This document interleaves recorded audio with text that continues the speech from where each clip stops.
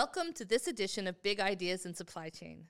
My name is Ann Robinson. I'm the Chief Strategy Officer at Kinaxis. Today, I'm joined by guest co-host, transformational leader Angel Mendez, and our guest today is Mike Corbo, former Chief Supply Chain Officer at Colgate-Palmolive. Welcome to both of you.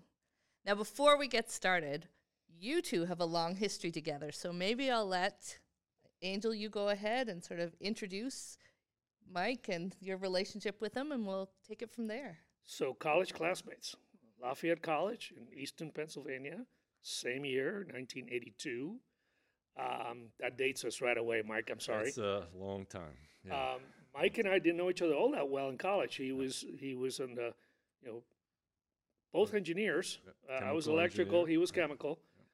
And we have since, though, spent a lot of time on that campus, and he's been a volunteer leader and all that fun stuff. So we're very proud leopards. And Angel has transformed that college and brought it into the current world.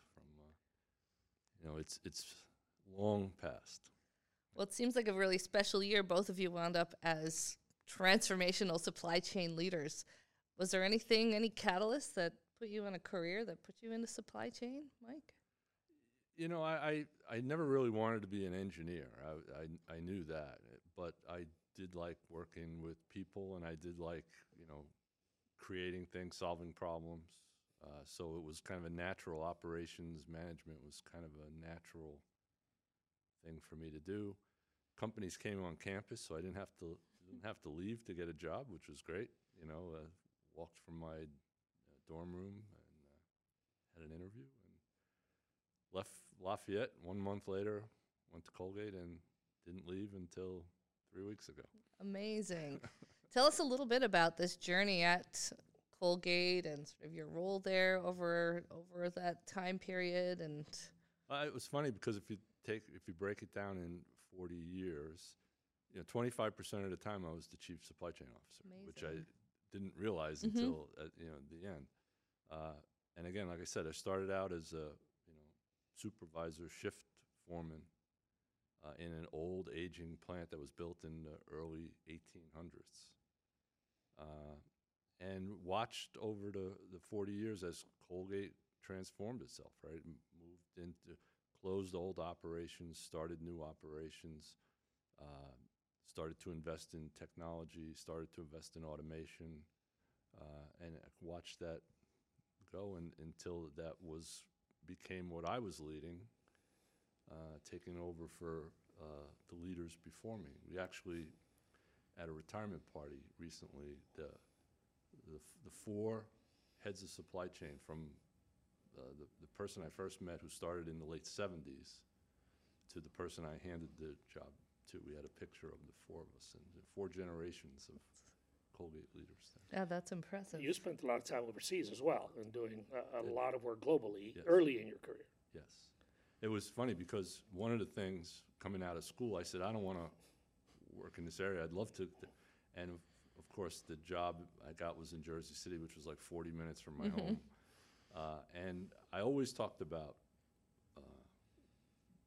going international assignment, and luckily that happened for me. We lived in the Philippines for a couple of years, in Malaysia after that, but then I was in division teams, because Colgate is broken geographic divisions, in Asia, Latin America, with one that we used to have called Central Europe and Russia. So I really spent a lot of time. Matter of fact, I added it up. It was just over 80 countries that I spent at least a week in my career. So, which is incredibly powerful now in a highly interconnected world, where it's imperative that chief supply chain officers understand how these countries interrelate, how these trade routes interrelate, and with all the geopolitical challenges that we're seeing right now, that experience is invaluable. So I hope you give some of it back. I know you are.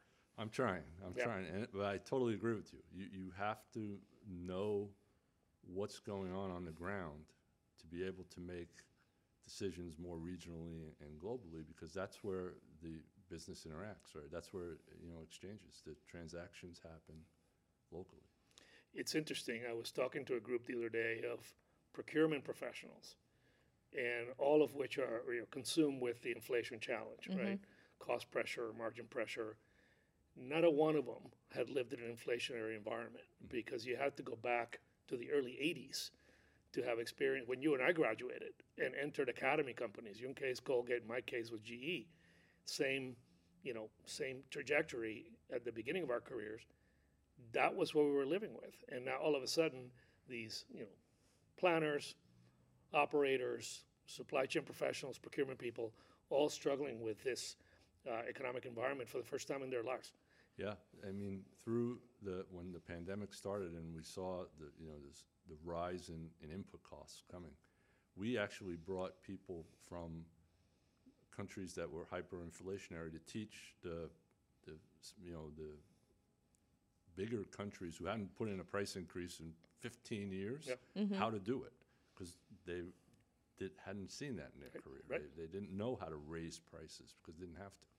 That's super wise because these playbooks are known, right? And if you've been around long enough, you know how to contend it. And it's a real tension, right? Because I think, professionals are out there, supply chain operators are out there trying to figure out how to solve for transformation and how to solve for investment. And yet they're bumping into an environment coming out of COVID where you have this slow growth, you have persistent inflation. Even with improvements, it'll take a while for it to return to old levels. And yet they have to find a way to continue to transform their businesses. Yeah. Curious how you saw that at Colgate. And it was amazing how things changed. You look at the procurement side where we used to count on a supplier. If I needed some more, we would get more. Now they would come to us and say, we know you need 10, we can only give you 8. But if you need 10, you got to pay more.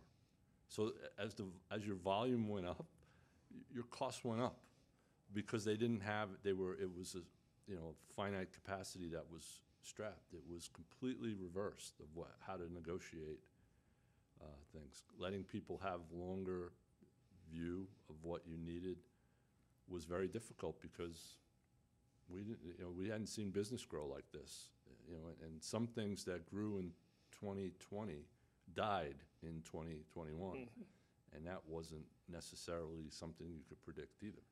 Did you do a big SKU rationalization? Like we saw so many. Actually, SKUs increased over that time pretty dramatically because we were trying to meet, these different demands of product that maybe before, you talked about the hand sanitizers and wipes, antibacterial wipes. And so we're trying to get them out as fast as we can in countries that never had them before. And then all of a sudden that kind of changed, right? And Interesting. Went back. Yeah. So you ran into COVID late in your career with lots of cycles of learning behind you. What did you learn from the COVID craziness of 24 plus months of managing and triaging your business? First thing we learned, and it showed it paid off, that we had spent a good decade on risk management, having backup supplies, having a way. We started changing suppliers and validating people in record time immediately because it was part of a playbook that we had not just developed and put in a drawer, but it was live. Every year we would change sources to test if it were, and it worked. So that helped in the short term. But then where a lot of the risk management and resilience was, okay, one country, one site breaks down, you support from the others. Multiple breakdowns were occurring at the same time. No one planned for that. So we applied our knowledge, and early on, one of the things we did was the hierarchy of decisions got cut. It can't come to me anymore. It's too slow. We pushed down the decision so that people can get things and make it happen, and that really saved us. We were able to react very fast. We were measuring things that used to take 60, 90 days were happening in 7 or 8 days. So the unfortunate, or as things start to stabilize a little, you could see it going back to the 60 and 90 days. So it's like if you could keep to that shorter time period, you're a more efficient company, right? But people were uncomfortable with that lack of control. I wrote a piece in LinkedIn early in the pandemic about risk management. And I was trying to highlight my frustration in a way, because here I was, like everyone else, watching the pandemic from my living room, working from home, getting all of this awful news about how terrible supply chains were, and felt very uncomfortable that the heroes that were out there that I felt I knew from my network and former direct reports and people in the industry were working 24/7 to keep the world running. We're getting a lot of criticism. Did you feel during that time that your team was unduly criticized while you knew they were trying to be in that agility and trying to adjust to the pandemic? Oh, absolutely. And I had internal arguments with people that I was, you were so used to having everything work all the time. Now it breaks and you think it's our fault. It's not our fault. Okay, the world broke, and so that took a while for the commercial teams to kind of get that, geez, this isn't an internal breakdown. This is way worse than that, right? So, and the other thing that was interesting, I think sometime in mid-2021, someone in an interview like this was like, people really want to get into supply chain now. I go, the people I know want to get out of supply chain now because this is too hard. And it did there was a point there where this was just it was all negative, no positive, no thanks. At the same time, the supply chain results are actually saving the company because we grew during that time. It wasn't pretty. It wasn't as cost effective as it was in the past, and it wasn't as clean, but it did allow for revenue growth. Now, I remember that article. It was pretty much an open address to CEOs and boards to say, look at your supply chain, acknowledge these people and the work they're doing. Did you find that the CEO of Colgate-Palmolive or the board of directors became more aware of the supply chain and supply chain activities?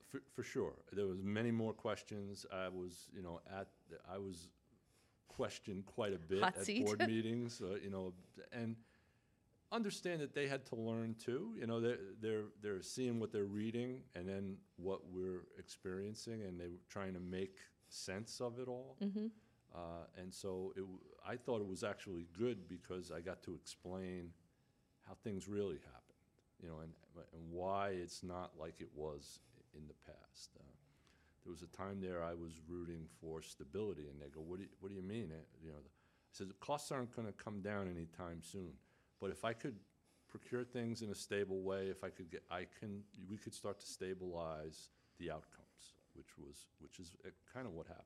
Yeah, I mean, the pandemic, when you have a crisis, no matter what kind of crisis, whether it's a tsunami or an earthquake or fire or all of the things that supply chain people deal with every day, you always look for the personality of the crisis, and you ask 3 questions, right? What is the expected duration? How impactful is it? And how wide is it? In the case of COVID, you didn't have any idea what the expected duration was going to be. It was worldwide, and it affected every single piece of our lives. And so when you talk to the boardroom about investing in resilience, for instance, it raises the conversation to a very strategic level. My challenge at the time was I was saying to CEOs, are you prepared to put money behind this? Because this isn't free. And the cohort that is out there is all looking to get support, to build that resilience, to have the structure of the supply chain be stronger so that the next time there's a crisis, you don't have that. Did you find that support in as you prepare the company for future crises? Yeah, I think it took some time. It also took the acknowledgement that some of these breakdowns in supply chain are from the demands that we've made for the last 20 years in, who's going to invest in a short-term engagement with, constantly looking for cost decreases, constantly looking for what we call efficiency. So you got a lot of, I mean, if you look at the ocean shipping industry, right? You had a lot of old, tired, equipment that couldn't handle a surge, that there was no investment in, and it was as stable an industry for decades, right? And it just got put on its ear. Do you think, from your experience, especially at CPG in general, how do you feel when you hear that maybe we went overboard on lean, that supply chains were too efficient? Yeah, no, I think that's true.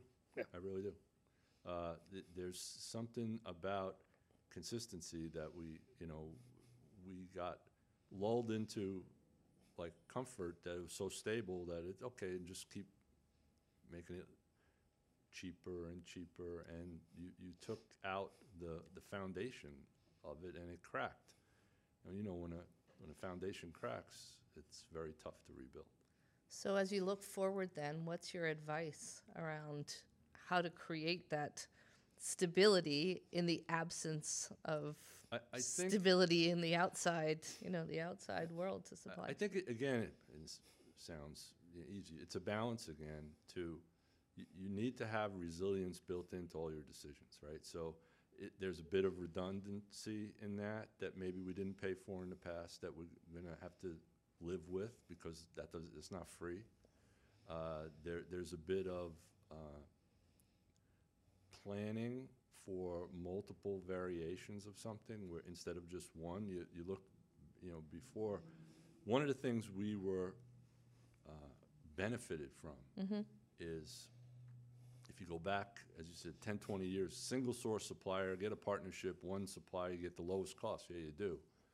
Sometime around, a decade ago, we started to unravel that and said, we have too many single source suppliers, too much of the business is at risk, start to get redundant suppliers, move the business to, multiple sources, and that really served us well, because the people that were stuck with just one supplier out of China for their supply chain, were dead. So as we get close to the end of this podcast, what's your advice for that next generation of chief supply chain officer? What do they do next time? Where should they be focused as they look forward? I think they have to look at a balanced approach between, cost, service, but I also think that their voice has to be heard on the revenue side, in terms of, this is how we're going to drive revenue. This is how we're going to provide it on a consistent basis. These are the opportunities I can create to drive more revenue. That's the big number in the equation all the time. We can't just be put in a cost basket and kept to the side. And that's where it came from, but I'm very hopeful that's not where it's going. You see much more the commercial side is including the supply chain up front early and listening, which is always a good thing. We have one last question that we ask on all of our podcasts, and I know I gave you a forewarning about this one. Mike, if you were Chief Supply Chain Officer of the world, what would be your priorities for transforming the world's supply chains? I look at that as a pretty simple, and it goes to, so today, Chief Supply Chain Officers are transforming the supply chain for their business. Mm-hmm. So they're, in effect, sub-optimizing the world to optimize their business. If I was the Chief Supply Chain Officer for the world, I would be optimizing the world's supply chain. Probably using a lot of the same techniques, but making sure that at the end of the day, the world is taken care of. Because there's a lot of waste when you just the way it's been done, it's by design built in waste, extra capacity that's not being used, empty miles that are everywhere still. And so if you're doing it for the world, you can optimize it for the world. Now there's, probably competition laws that wouldn't let me do that, but that's what I would do. Great. Well, thank you so much for the discussion today. Angel, any last words from you? No, look, I think Mike touched on a number of topics that we can expand on in perhaps other podcasts, but thank you for all of the work you've done at Colgate. It's 40 years of incredibly transformative work, and congratulations. Thank you, and thanks for having me. I really appreciate it. Thank you for joining us on this edition of Big Ideas in Supply Chain.